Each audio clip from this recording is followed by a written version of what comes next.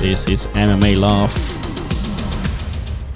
the last voice for the last hardcore MMA fans around the globe. Double last, man. We're the last. I am Matt, the spiritual leader of the MMA fans in Central Europe. With me is your preferred Luke. He is your transatlantic friend. And he watched all the MMA. Like all of them. All of them MMA. Did. Well, mostly, yeah. We never tire in the fifth round. We start where others stop with this MMA bullshit. and this, my good friends, this is my house. I look at the blood episode. Luke, why the fuck are we doing this today? I had something and then I looked at my notes and it just says new meta, palm to eyeball. Yeah, palm to eyeball is quite good. Yeah. Palm to eyeball. It's totally legal. Today we're doing this for TP triangles and can openers. Yeah, I mean, self locks. And a BV. Maurice Abevi. Maurice Abevi. We're doing it for him. That's quite. We're doing it for self locks. We're doing it for neck cranks, triple rights, can openers, pretzel openers. Knee bars. I mean, palms to eyeballs. We have a no poke situation here, pal. It was quite the week, especially for you. I because of corporate hellhole Zurich I work at. I couldn't watch as much MMA as I wanted to, but I watched some of it. So I'm very happy. I'm very happy that you got me out of my corporate overlording situation for an hour of my lunch break and got me to talk about UFC 267 prior to it actually happening. And I made some good decisions, and I made some not so good decisions. Yeah, I do not remember, but we did do a preview show for UFC 267 together with our. I mean, I'm not sure if I'm calling him a friend anymore. Well, he is transatlantic. I mean, he is across the channel. He's across the channel, and we will do the same next week. The gods of Mount Science willing.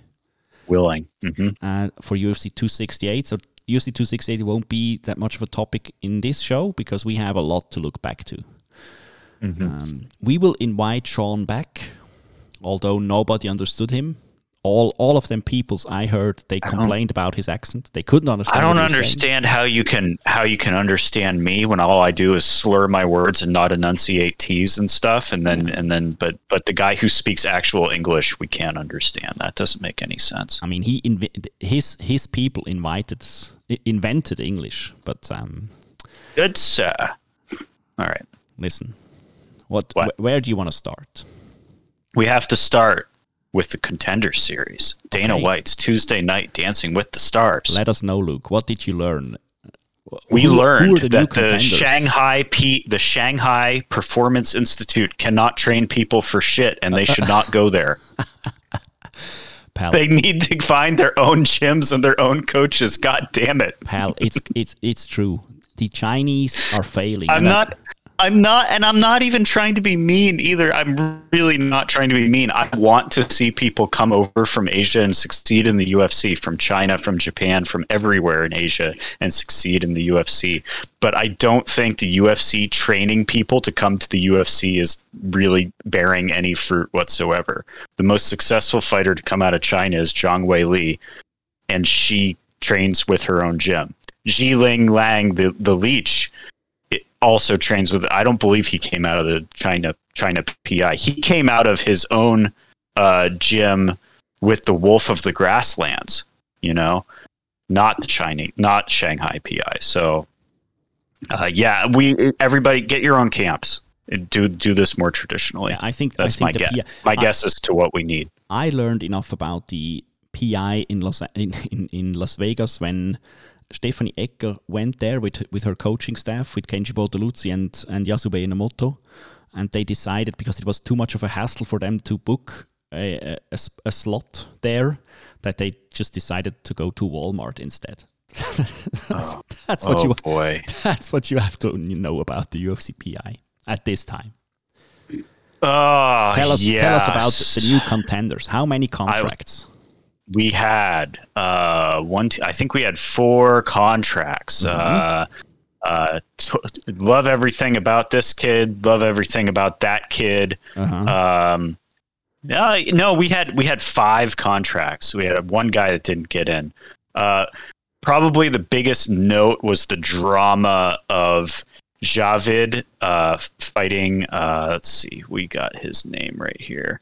We had Javid Basharat from Afghanistan fighting Orhan Kawan from Israel, and Orhan in the face-off called Javid a terrorist. Javid's a refugee. He lives in England. It's not terrorist. I mean, even if he was, come on. Yeah, we have people fighting in the UFC that are far, far closer to radical than Javid Basharat. And Javid handled it, man. Handled it with a degree of class that I could only really look up to as somebody called me something horrible. And just went out there and beat the shit out of Orhan Kawan. Yeah, that is beat the shit out of him. Looked at Dana and said, "I took out the trash. You want that guy in the UFC? You don't want that guy in the UFC. You want me in the UFC." He got the contract. It was great. He's 11-0 now. Really, really good fight. Also on the card was just the gnarliest knee bar I've seen in a while, where it was a knee bar that also got twisted like a goddamn pretzel. That was in the main event. Omar Gadzhiev versus Jancy Silva, and Gadzi put it on him. He's 13-0. So the thing about you were saying about Contender Series, people needing to have winning streaks to get on Contender Series, definitely these guys are getting it. Christian Canones also got a contract. He is the younger Canones, and now there's 2 Canones brothers in the UFC. That's good. So we'll see how that goes. It was fun. I always recommend Tuesday night Contenders because it's Tuesday night and it's 2 hours of your time, and it's usually pretty fun. And it was again. Okay, it's like, is it season 5, week 8? I guess so. Okay, how would we 9? even know? I mean, how would you even know at this point? I mean, Tapology says week 9, but I think it's all very relative because there's no reason to like have a series. You know, it is not a series. It's a fight card now. You know what I mean?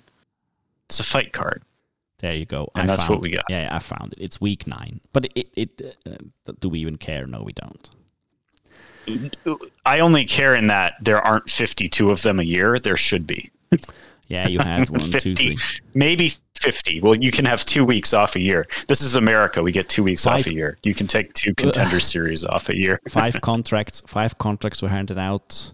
I think, are we at the end of the Overeem contingent? Yeah, I think we're approaching it. I think we're approaching. Yeah, he can round out the season, give everyone a contract, and still has a bit of money left since Overeem left. Yeah, I think it depends on how you factor in like win bonuses and stuff, because some people have to win. So in some sense, you know, if you give out 2 contracts, you're still giving out 3 because it's 10 and 10. So you're giving out $30,000. Would you recommend watching the Contender Series this week to our beautiful listeners? Of course. Who's on the Contender Series this week? Let's see. We've got some more fighters coming from the Shanghai PI. Yeah, absolutely. We'll watch these folks. And we've got someone named Achilles. Come on. Yeah. That is it. I mean, no-brainer. Achilles Estremadura from Canada. No-brainer. 7-0. I'm watching this guy. Pal. 10 minutes. That's fantastic. 10 minutes in, we just talked about contenders. That's all you get. You ready for PFL? I am. I watched the GIFs. What kind of Claressa Shields fan are you? I thought you were a Claressa Shields fan. Didn't I tell you people, that I am... I did not predict this one correctly because I thought that they gave her such a can that she would be able to succeed again. But I told you people to pump the brakes a bit on the Claressa Shields hype. I told you that the way she approaches this, like very late in her career, in her life to start MMA actually, then telling us all the time that she will continue to box, It doesn't work. And I told you that, This is- one girl, one other fighter will basically just take her down and will wrestle fuck her, and she will not be able to do anything about it. And that is exactly what happened. But neither of us picked this girl to do it, and Abby Montez did. Abby Montez, fighting her first fight at bantamweight and her second fight at featherweight, comes in at lightweight and takes Claressa Shields. Judging by the gifts, she did, and split decision. She did very well. God. She did very well. I mean, she did do very well, they made it a split decision. Yeah, I'm telling you all the time that if you've trained MMA or like grappling or BJJ for a year or two, you should be able to basically run through. If you're fit and all, you should run through anyone who has trained less than you, if you're a pro athlete, and that's exactly what happened. I mean, by the way, I don't know why this enters my mind now, but Tyron Woodley lost to Jake Paul. He did. Just saying. Let that sink in. Mm-hmm. But I'm digressing. Yeah, Claressa Shields, she didn't look good. I heard a lot of people talking her up and saying, it was very good and it's at the beginning of her career. It's certainly not what the PFL wanted. And I think her performance was not good at all. So no, that's that. I mean, and that thing you were saying about I want to continue boxing, I want to do this and that. That means I want to continue making the most money I can wherever I can make it. And absolutely I don't blame her. fair. I get that. She's a prize fighter, and she should fight wherever the money is best. But if she wants to be successful in MMA, she needs to put her whole heart and soul into that one, and obviously doesn't. But Montez, dude, moving up 1 or 2 weight classes, outclassing a very dangerous boxer. I mean, not bad. I'm a fan. Sure. I mean, so's Jake Paul. Yeah, Jake Paul loves Abby Montez. I'd say Jake Paul hates Claressa Shields. Jake Paul should start. He probably already has started his own representation business, but he's good at it. I guess. I mean, he's very good at it. Get that money. You know who did have a great performance? Yes. Ray Cooper III, man. Yes. My God, what a fight. This is in my top 5 of the year. This fight was awesome. This fight was back and forth. This fight had it all. And it had Ray Cooper on the ground, but not giving up. It had Ray getting smashed and looking out on his feet. Ray also attempting an arm triangle squeeze. Mm-hmm. It was so back and forth. It was, I almost can't. Basically, at the end of my note taking on this fight, I just said, "Never mind, Kayla, I'm good." It was the same thing that happened last week, where so much crazy shit happened earlier in the week. I was just like, my brain was exploded by the time the UFC came around. The UFC is getting shown up by other promotions earlier in the week. It's crazy, but it's true. Yes. This fight was fantastic, man. I will stream it to you if you cannot find it. It was so good. I mean, I could find it. I just wasn't. I just couldn't find the time this week. I'm very sorry. Next week, hopefully, will be better. But yeah, I heard the PFL as an event now. We concluded this year. I think they won't have another event this year. Is that correct? I don't know how it works. I'm going to be honest. I have no clue. They gave away many millions of dollars. They gave away $6 million checks. Everybody got their belts. Two-Face got it. Good. Roush Manfio got it. And very Bruno good. Capoleza and Movlid got it. And it was great. Honestly, I really went into it expecting a decision fest, because that happened before at one of these championship PFLs. They had 5 or 6 fights go 25 minutes each. But this one was very varied. It was varied and fun and interesting. The Manfio fight was also just a total bang. It was good stuff, man. I'd say so. I mean, I think the PFL does everything right in a strange way.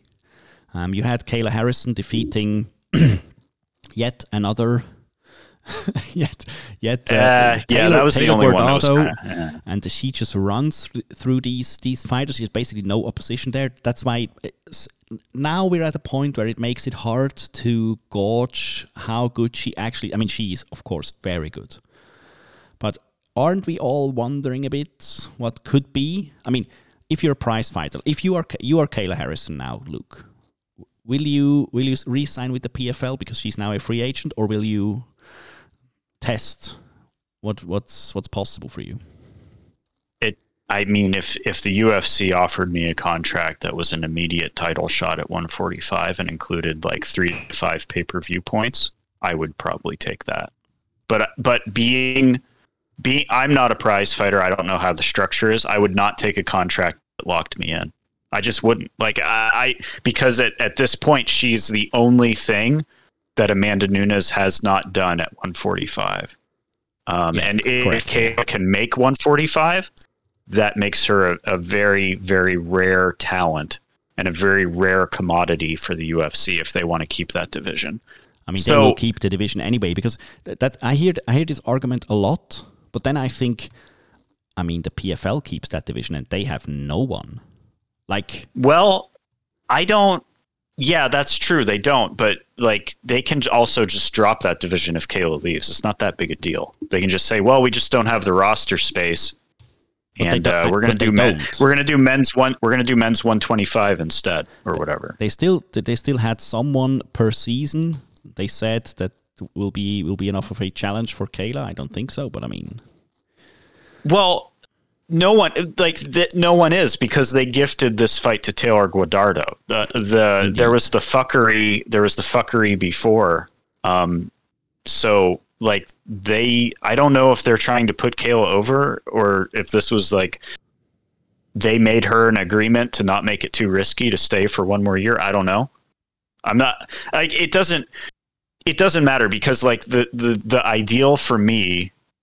The ideal that I would want for her is not a thing that will ever happen. The UFC doesn't do contracts that don't lock people in. They do very, very, very disruptive to your career contracts, where if Kayla takes the fight and wins, she's stuck with the UFC for 4 years, whether she likes it or not. How do we rank or rate the official PFL theme by Wiz Khalifa? $1 Million Moment. I don't remember it at all. I just remember him rapping and me trying to figure out if he was lip syncing or if it was just auto tuning. I think our good friend Steve is a huge fan. I think he posted the lyrics of that song 1,000 times. The dude is committed to the bit. I mean, he is.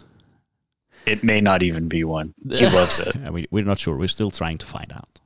No, I don't rank it too high, man. I don't. Okay. I don't. And honestly, like, what would have been the best thing ever for me? What if they just like ripped off the IFL and remade that? But can you? Horrible. Is it possible? That horrible ABA rhyme scheme of the IFL, or it wasn't even. It was like AABB. It was like the worst. God, I need Boss Rutan rapping for Karate Combat now. Look. How do you rate the big ass checks handed out? How do you rate them? I like that a lot. It's the best. I like also like they're very cumbersome and awkward, so Sean can't get in there to interview them. So like Ray is used to it, so Ray just kind of sets it down at his feet. And then other people like don't know what to do with their hands with this giant fucking check in their hands, so they have to like figure out how to like fit Sean in there while they hold this big piece of cardboard plastic. It's great. It's fantastic stuff. So it's like, yeah, it's way better than just handing out a belt. Even the belt, they should get rid of the belt. We need to be better than this. How for the last PFL thing, rate the smart cage. I still am unsold on smart cage. In fact, this event, the ghost cam was malfunctioning. And I could see the fence in the ghost cam. So they need to work that shit out. Goddamn ghost cam, man. You're a hater, the ghost cam was not ghosting. Just correctly. a hater. All right. Just a hater. I loved it. Honestly, I did. I fucking loved this event. It was awesome. We have Good job, PFL. Yeah, for thanks, real. Thanks, if you're PFL. listening. Now on to Germania. UAE Warriors. No. Oh, okay. Oh, okay. Let's go for UAE Warriors first. UAE Warriors. It was a doubleheader, Thursday and Friday morning for me, 7 a.m. I wake up, I work. It's on mute. It's just over on a different computer. I look over, and there's a dude screaming. Why is he screaming? And I turn the volume up a little bit. He's screaming because someone bit his finger. Why'd they bite his finger? They bit his finger because he stuck his finger in their mouth. Indeed. Fish hooking is back. Fish hooking is back in the UAE, baby. Mohammed Juma sticks his finger. Fish hooking is back. So are a lot of other tried and trusted techniques from the past. We'll go into them when we talk about UFC 267.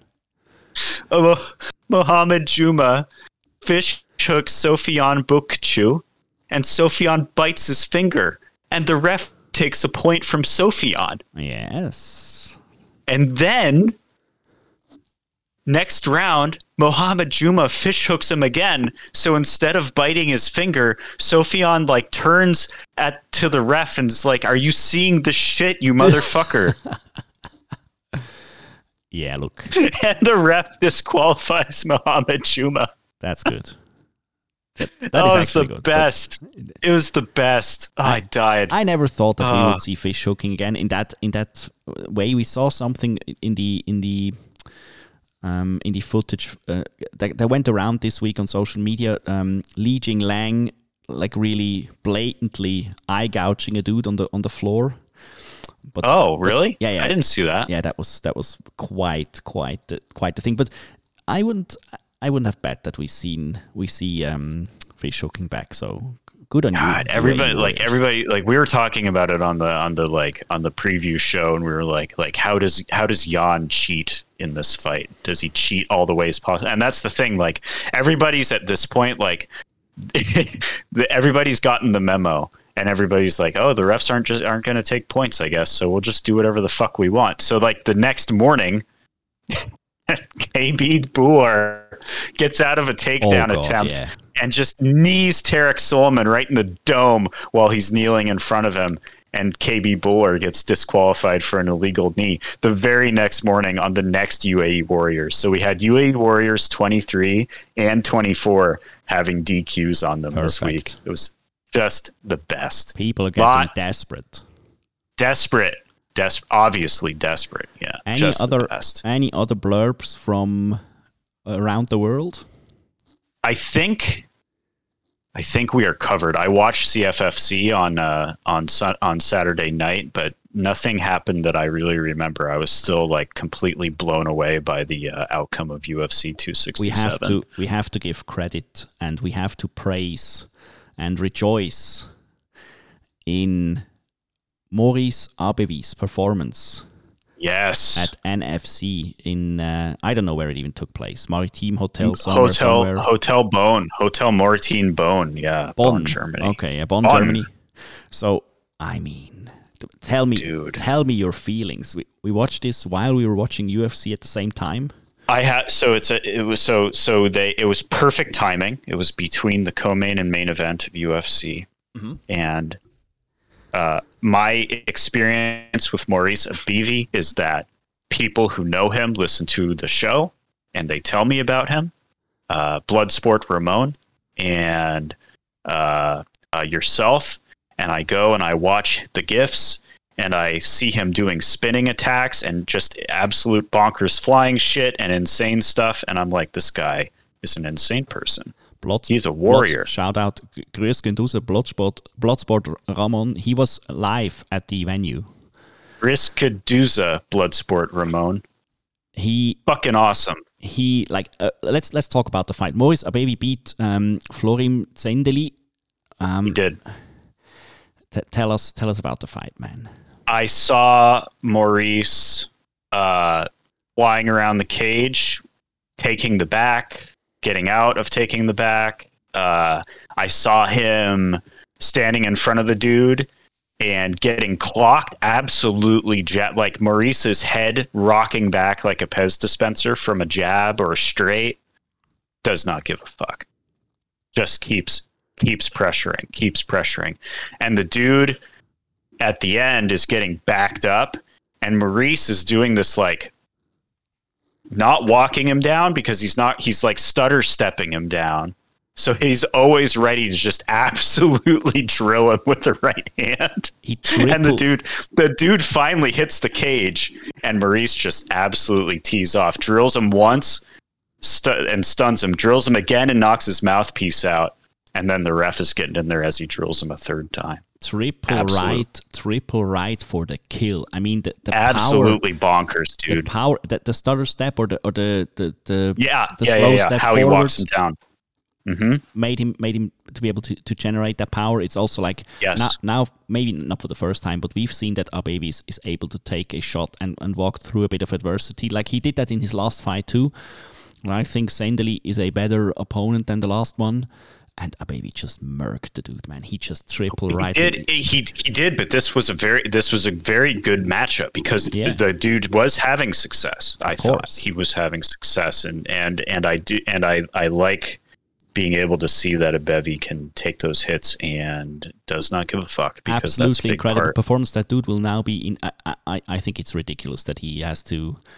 At the 18th of December, he will be at the finals of that NFC tournament. That is a huge effort for any fighter to go through all of these fights and then fight a final in order to get some money.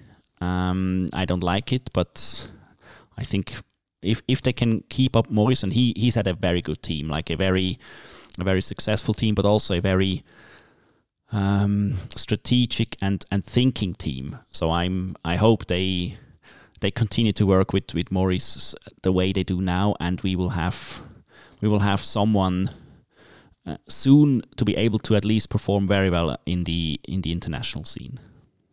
Oh, he's got the win streak. He's got the win streak. He's got the power. He's got the dynamic action fighting. They need to send tapes to the Contender Series. They need to send tapes to Bellator. They need to send tapes to Chatri. I know. Is he a 155er? He's 155 or 170? No, I think he's 170. I'm not sure. He might even be. When I stand next to that guy, he's the same size as I am, so I think he's more. I'm not sure. I think it's welterweight, but how you think Abebi would enjoy having $1 million check in his hand? I mean, I would enjoy that for him. It's like I would enjoy a Ray Cooper III fight with Maurice Abebi. Yeah, they have him as a welterweight. I think he's a tall, very tall and very well built welterweight. Someday, man. But I would love to see him in Contenders. Even though it's like horrible, because I don't really wish a UFC contract on anyone. Correct. But it's one of the best places to go if you're a pro fighter. It's the stage. You need this stage. I know that people always talk about taking it easy and slowly with these young fighters, and I agree to a certain point. But I think he proved now that he has everything you want in a fighter. And if you grow, let's say you go to Cage Warriors, you have the same level of opponent, but not the same the same exposure as you would have in one of the bigger ones. I want you to get paid, man. Like, if you're going to be that entertaining and you're going to take shots like that and give shots like that, needs to be paid, man. It needs to be paid more paid, than man. NFC, good on them what they did this year, but now it's time. Yeah, they've done a lot. It's time. We need to see more of Maurice Abebi. He can't be locked down in a tournament like this. Fuck them tournaments, man. Okay, pal. 30 minutes in. I'm ready to go. Are you ready? Are you ready to go too? Fight Island is real. Fight Island is real. I'm ready to go. Rate this event, pal. 8. No. Yeah, 8. Out of 8. 10? 10 out of 10? Yeah. 8 out of 8? I read online Yeah. that some people they said that this was the proof that we were being fed some mediocre events in the last few weeks, and this is what the UFC should feel like. And I disagree, but whatever. I disagree as well. I have enjoyed the shit out of the last few weeks. Me too. Except for Aspen Ladd giving me that 1 week of negativity. but there were other good things those times as well. The feeling I had watching UFC 267, I'd say I was very pumped. I was very pumped through the whole week, and I was pumped watching this event. It was, of course, I could watch it live because they finally thought about us poor Europeans. So that was way better. That almost pumped me up more because I knew that I could like live react with my co-host for the. I only get to do that like 3 times a year with UFC. It's not enough. That's pretty fun. I hope this stops and we're getting some more events in Europe, and Abu Dhabi is also fine. So. Yeah. Tell me about the highlight on this card for you. Man, the highlight on this card. There was a lot of instances of the highlight. It has to be Glover. Because it's absurd. The quote at the end of the fight is what we're naming this episode. The performance. I mean, I'm not positive, but like I could see a 10-8 in round 1 for Glover. The use of the can opener, everything. The dude's older than I am. He's won the UFC light heavyweight belt, and he has done it so convincingly that Jan Blachowicz will not even get a rematch. No, that is the most surprising thing about this event. The ease in which highlight reeled him for 7 minutes. Highlight reeled him. I mean, you can talk about 10-8 rounds there. You can talk about. I think also no meaningful offense. Nope. For Jan Blachowicz. Really. I mean, I don't. He threw like one combo that kind of landed. I feel like I watched the fight again. I still couldn't believe it. He threw some significant strikes, but I just haven't, like, according to the stats, he threw even a bit more significant strikes than Glover did. But I just didn't see it. I just saw a steamrolling. I did too. And my head, the face the Irish Dragon made after it happened is my entire emotional state for the last 2 days. Don't even get me started. Of just complete disbelief and amazement. Don't even get me started on the booth. We won't go into that negativity, but we will not. Stay with Glover. He also did the thing that he's not known for. I told you the whole night that John Hackleman is a happy camper at the moment. Kenpo Karate is back. That's what he's known for. He's known, actually, he was getting known as the main training partner for Chuck Liddell. But he did the thing that he's, I think, best at, which is an old school game of Brazilian Jiu-Jitsu. Like, just he has 3 moves or 4 moves he does. But these moves are like insane. He did a can opener. He did a can opener, man. It's like our friend from Jonas from Hawaii. He was pumped about the can opener. He was like, I haven't been at jiu-jitsu for a long time, but I know a can opener when I see one. And I was like, yeah, and it worked. It worked. Dude, it worked. Dude, Jan hated it. Can openers were basically extinct, but they came back. Glover brought it back. It's the best. It was the best. Yeah. Also, it's such a feel-good story, but it's not just a feel-good story. It was like also a really, really good performance by Glover. Like it was just an all-round good performance, man. And I'm surprised at a 42-year-old doing this in the age of USADA, because we had Randy Couture doing this, but that dude was, let's say, he had a very good doctor. Very good health regime, let's say it like that. Yep. But Glover, man, it's like, Glover will have a good health regime too, but at least he gets tested for the most nasty stuff. So, Yeah, it was an incredible fight. I didn't predict that one. I'm quite sure. I do not remember any predictions we did, but I think we all took Blachowicz maybe. The ones I made, I picked. So I know that I picked Blachowicz and I lost. Yeah, of course. The whole card was almost the perfect pacing, where even in some of the decisions, we got some slowdowns, and other decisions just went absolutely batshit for 3 whole rounds. I think I missed the first fight because I was still sleeping, but I woke up from fight number 2 on, and it was some really good pacing some crazy action all the way up the card. Yeah, can we stay at Blachowicz for a second and Teixeira? Because first we have to mention Jan's walkout song.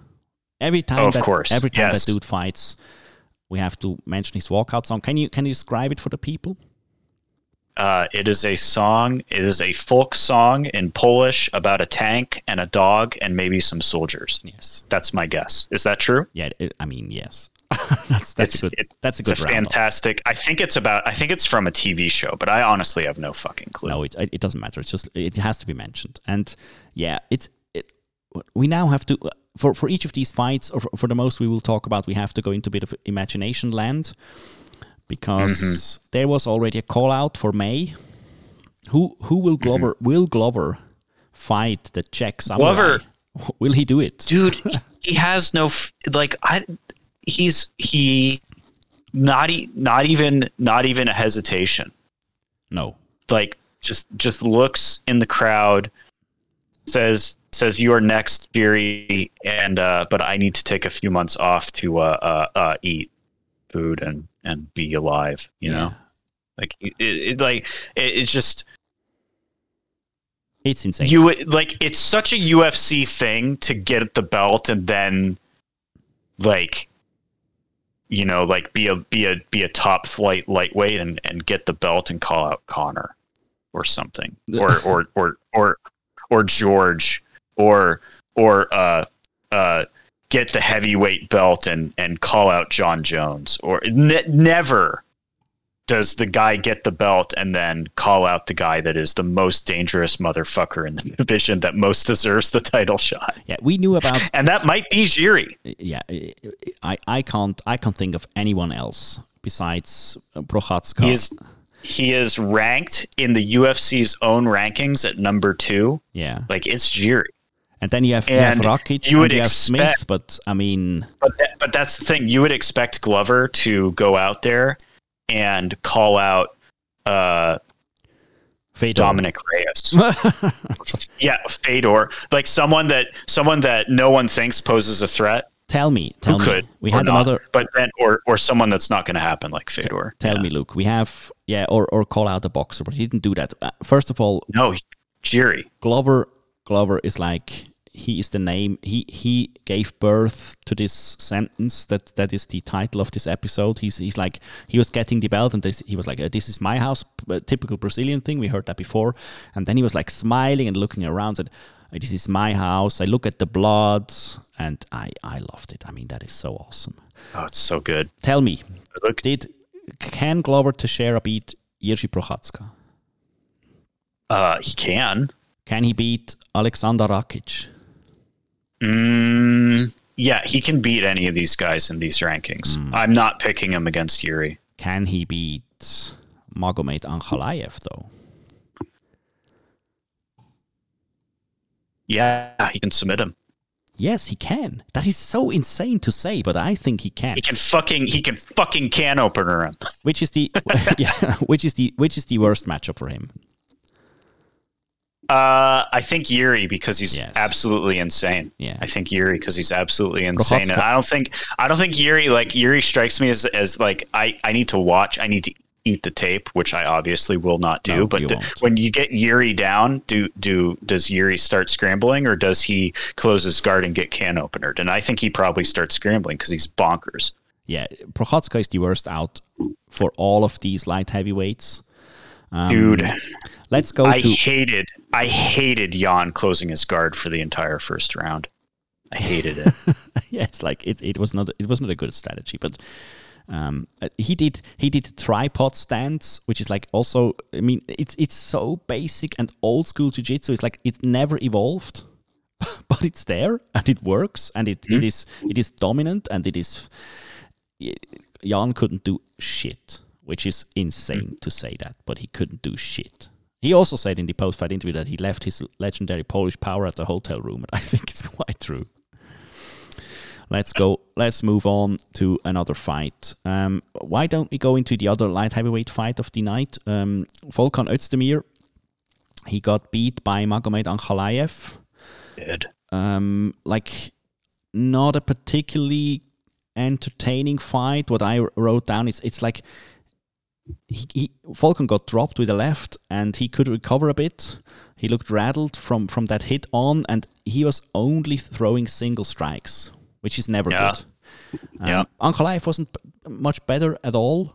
Like not that much output. I think these guys had respect for each other, and of course you have to respect Volkan's power because if you don't, you get dropped. So I thought that Ankalaev did very good. Like was calm, he was relaxed, he was standing back, and Volkan couldn't mount the necessary offense. I'd say for putting a bit more in him, like at least 2 or 3 strikes, but yeah.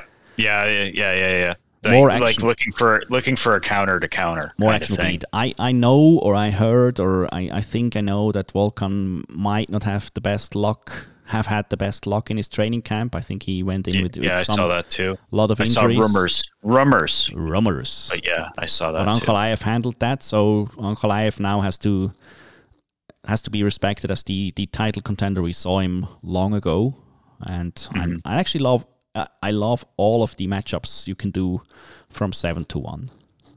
Basically perfect. Yeah, I I'd take any of them for sure. Yeah, I do want to see Jiri fight for the title, but yeah, Ankalaev against anybody. Ankalaev against Anthony Smith for another title eliminator, sure. Why not?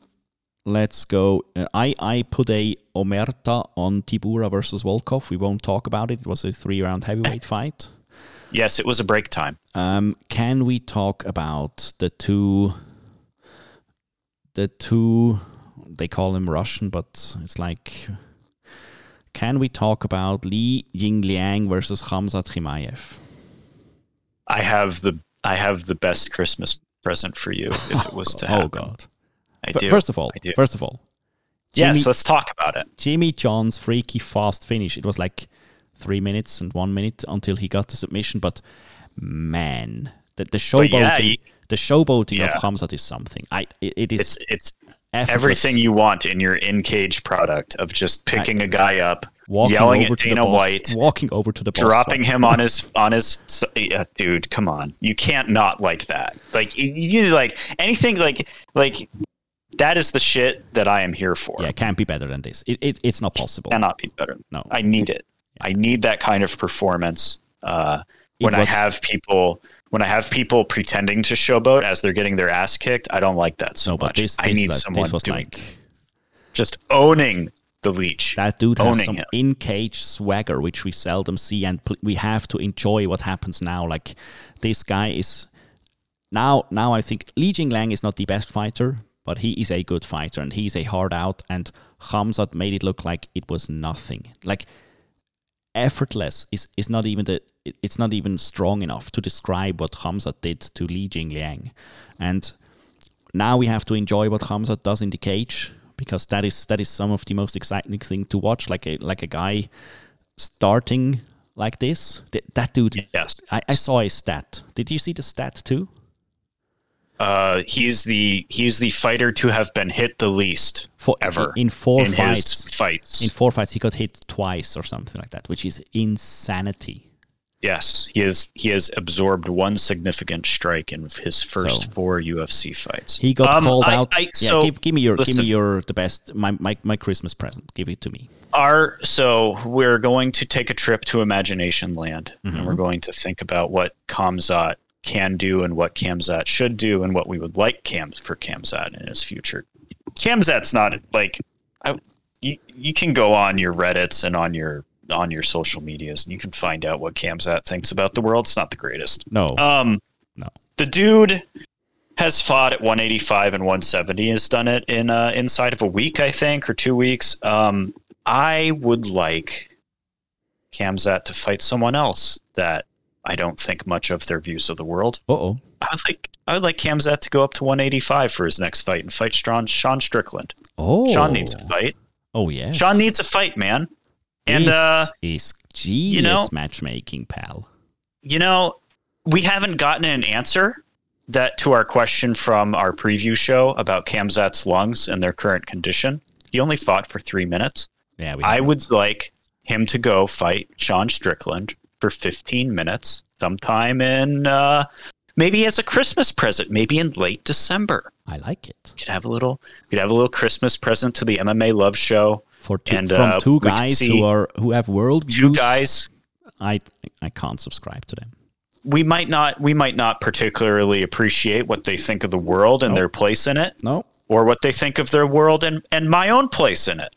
Nope. So maybe they should just go fight it out, and I'd really like it to go the distance. Well, that is good thinking, man. That's why I pay you the big bucks, man. Very good. I saved that for you. That's why I wouldn't tell you, because I wanted you to feel this happiness that I feel. He also got called out by Neil Magny, which is also good. Just let's enjoy the ride. I hope all of the wolf emojis are used up by now. So I hope we didn't get an answer. That's the thing. No, we know I picked him. I think you and Sean picked him. Yeah. But I wanted to know something more, and I still don't know anything more. I think I picked Li Jingliang, but that might have other reasons. That's on brand. That's on brand for you. Don't worry about it. Listen, we go on. Let's talk about the other fight. We had Dan Hooker versus Islam Makhachev. Fuck. Yeah. Look. Also, I mean, Dan Hooker had no chance at God. all. What a card. What a fight card. My God. Islam Makhachev run through Dan Hooker. And Dan Hooker is not an easy out. And Dan Hooker is a hard fight for anyone. But Islam Makhachev made it look easy. Someone on Reddit said that Khabib was calling the moves and Makhachev was just doing them. And that he's like a goddamn Russian marionette. A Dagestani marionette that Khabib is just winning from the corner of these guys now. It's insane. It's insane, dude. How can you make this look so easy? I have to say, I enjoy Islam Makhachev fighting. I did not particularly enjoy Khabib all the time because Khabib was way more one-dimensional. Islam has good striking. Islam has good wrestle fucking. Islam has fucking submissions, man. The Kimura. And he goes for him. He's always active. He's not just controlling. He's not content when he got you down. He continues. And Hooker, we saw another good stat for you about that. That Islam has submissions in 4 different moves. He's one of the few fighters to have submissions with 4 different subs. It's so incredible, man. He also told it in his post fight something like that he's an MMA fighter, not a wrestler, nothing like that. He's so right, man. And I really enjoy what I saw. I'm a bit of a Dan Hooker fan, of course, because I like the attitude. But man, you saw that coming. As soon as the takedown happened, you knew it was over. I felt it, and it was like inevitable that Dan Hooker would get finished with something, and he couldn't do anything about it. Like a boa constrictor going around you, and you know it will be over sometime. Very good fight, man. I mean, not a good fight, but a performance of Makhachev, which is like... He has a rear naked choke, an armbar, an arm triangle, and a Kimura, and they put that on the broadcast as DC interviewed him and said, "This 21st UFC fighter with submissions by 4 more techniques." So what does he need to get? He needs to get a Darce. He needs to get a Darce. Get him five tech. He could get a Darce, and he could get an Anaconda, and he'd be at 6 techniques. But it's going to get harder and harder for him to get them, right? So that's the other thing. Who does he fight next? Is he going to have to fight? Is he going to have to fight Beneil to get a title shot, or is he just going to get a title shot? I hope probably just get one. Yeah, they have to give him a title shot now. I don't see why he would have to go through Beneil because I think he wins that Lightweight fight. is so insane. I think he wins that fight easily as well. So yeah, but I Lightweight. I think it's the inevitable that UFC's this guy rankings, will be that guy will be the champ. I think he beats Poirier. He beats Gaethje easy. Dariush as well. Chandler as well. I don't see anyone. I mean, maybe Charles Oliveira is the best fight for him. Because Oliveira is very good at on the ground and very offensive as well. But man, I don't see anyone beating Islam Makhachev anytime soon. Out of these fools, not. They have Gregor ranked Gillespie, Islam. Someday, we can only hope. They've ranked Islam 5 and Beneil Dariush 3. Yeah, and really, I just want this belt to keep changing hands. I want Yes. Dustin and Charles to fight, and then I want the winner of that to fight Islam or Beneil, or the winner of Chandler Gaethje, depending on who wins and if they've fought before. I just want them to keep fight. Just keep it going. Every 3 months, I want a title fight for lightweight. It's just crazy, but We had I need it. probably one of the best fights we've seen in a long time with Corey Sandhagen versus Piotr Jan. One of the best performances we've ever seen out of anybody in Peter Yan, man. First things first. Jan implemented his mummy guard for 2 rounds, and Herzog did not do shit. Just saying. No, he didn't. Yeah, I mean, this fight, it had what amazed me so much is that Jan, I think I scored the first 2 rounds for Corey Sandhagen. I really liked what he did there. He was hard, he had hard punches. He was putting way more out. But a bit of the same thing with Islam Makhachev is with Piotr Jan. You know that the tide is turning. Mm-hmm. Piotr Jan has awesome fucking defense, man. And he took a lot of shots. Maybe not the hardest shots from Corey Sandhagen, but he took a lot of shots. And he was never faced. And he was never done. And he was like, he changed up his stuff all the time.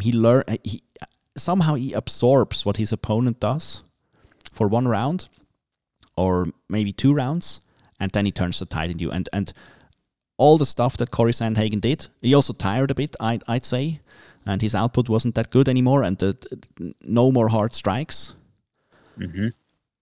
But I mean, Jan just pieced him up. Deeper it goes, the worse it gets for you. Jan is a fucking problem, man. It's like it's not even funny no more. Yeah, I got no imagination land for Jan. No, there is none. Just maybe Cejudo. Maybe Cejudo. Yeah, but maybe that would be a good fight. That is a good imagination land thing. I'd like to see him against Cejudo.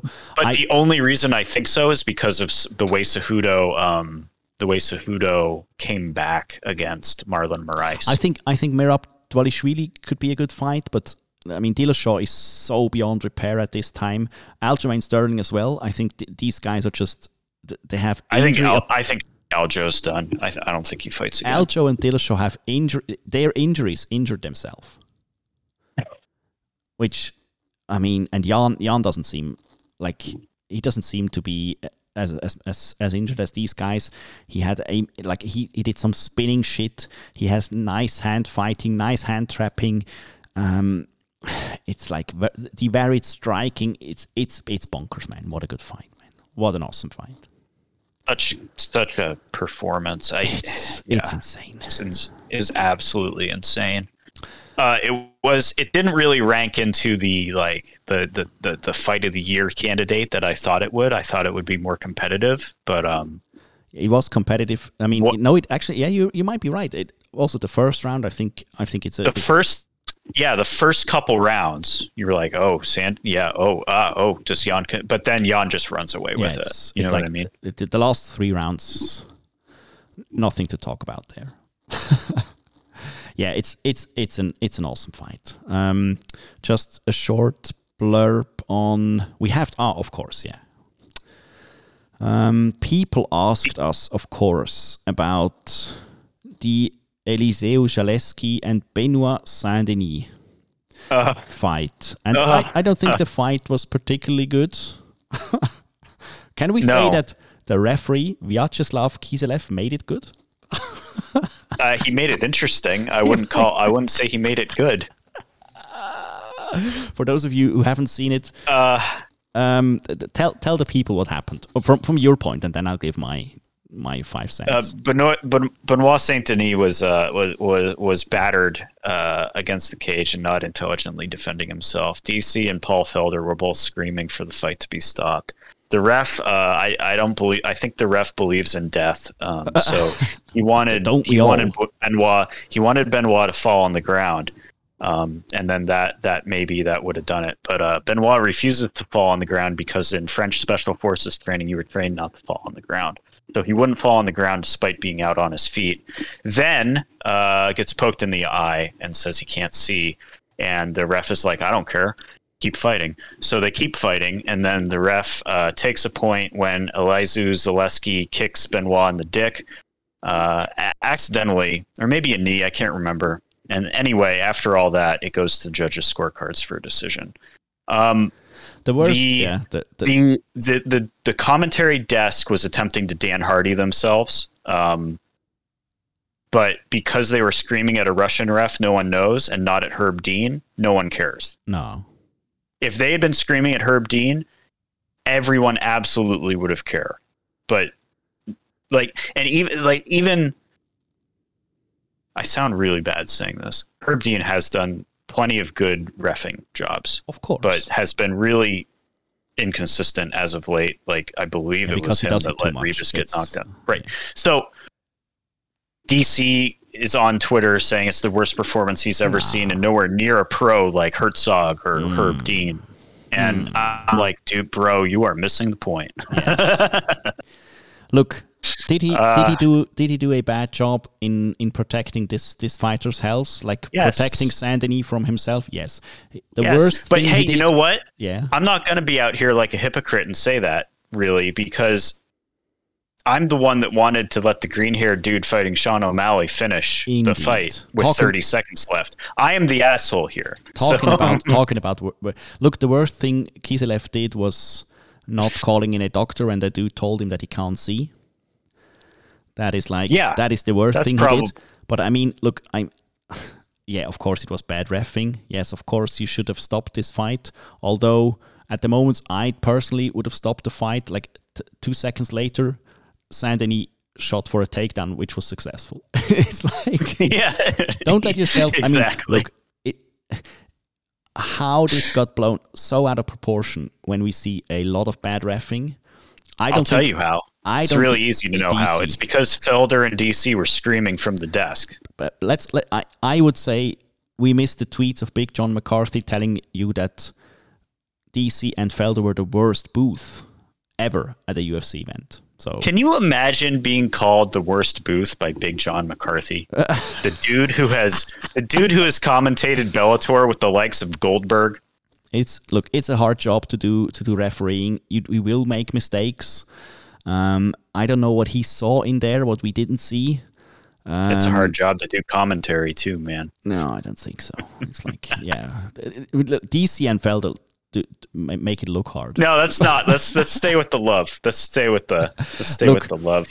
We had a short thing because we talked about Petroski so much. Petroski versus Hu Yaozhong. Your neighbor and mine. Your neighbor and mine, Totoro. We were interested because he's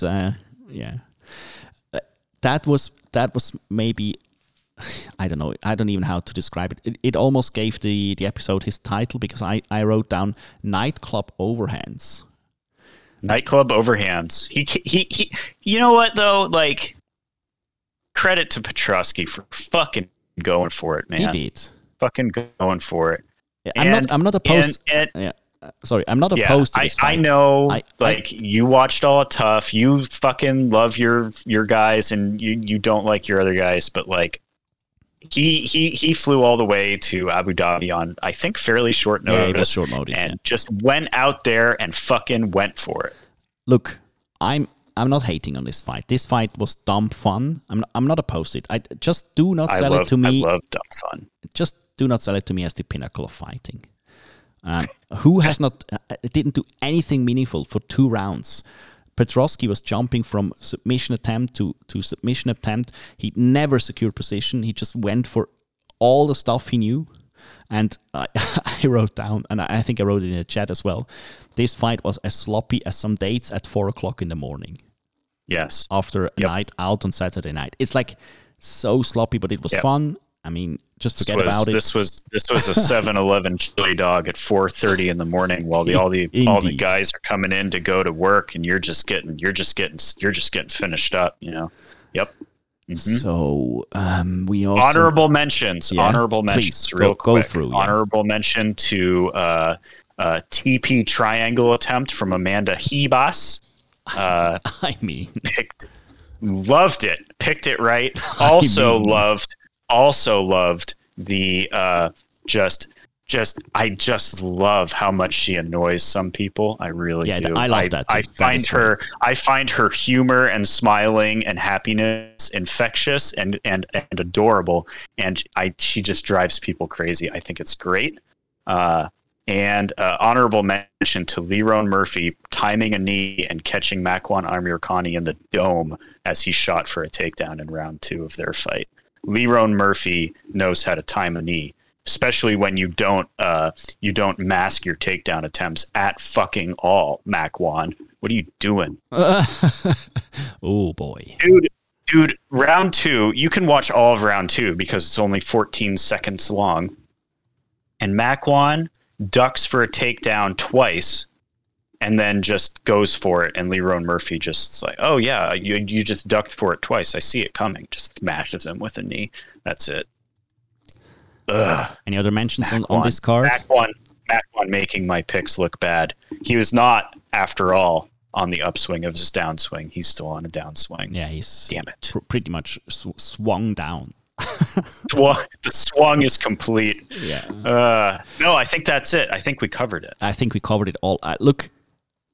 Covered it all. Yeah, indeed. Ready to go.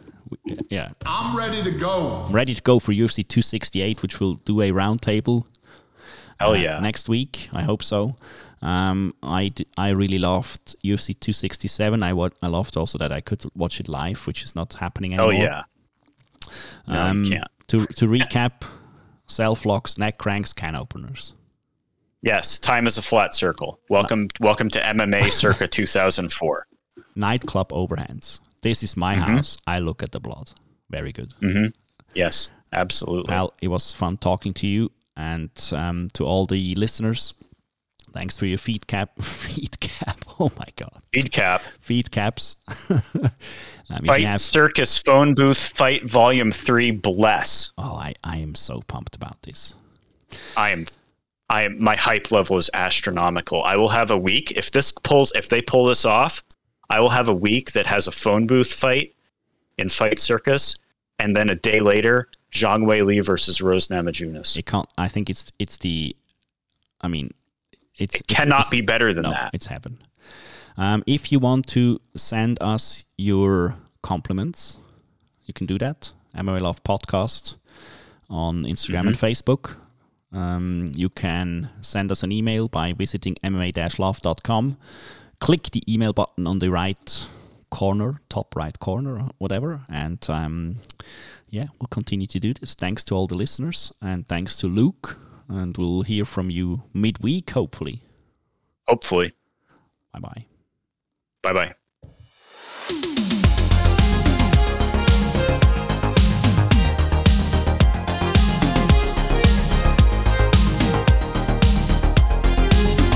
I'm ready to go.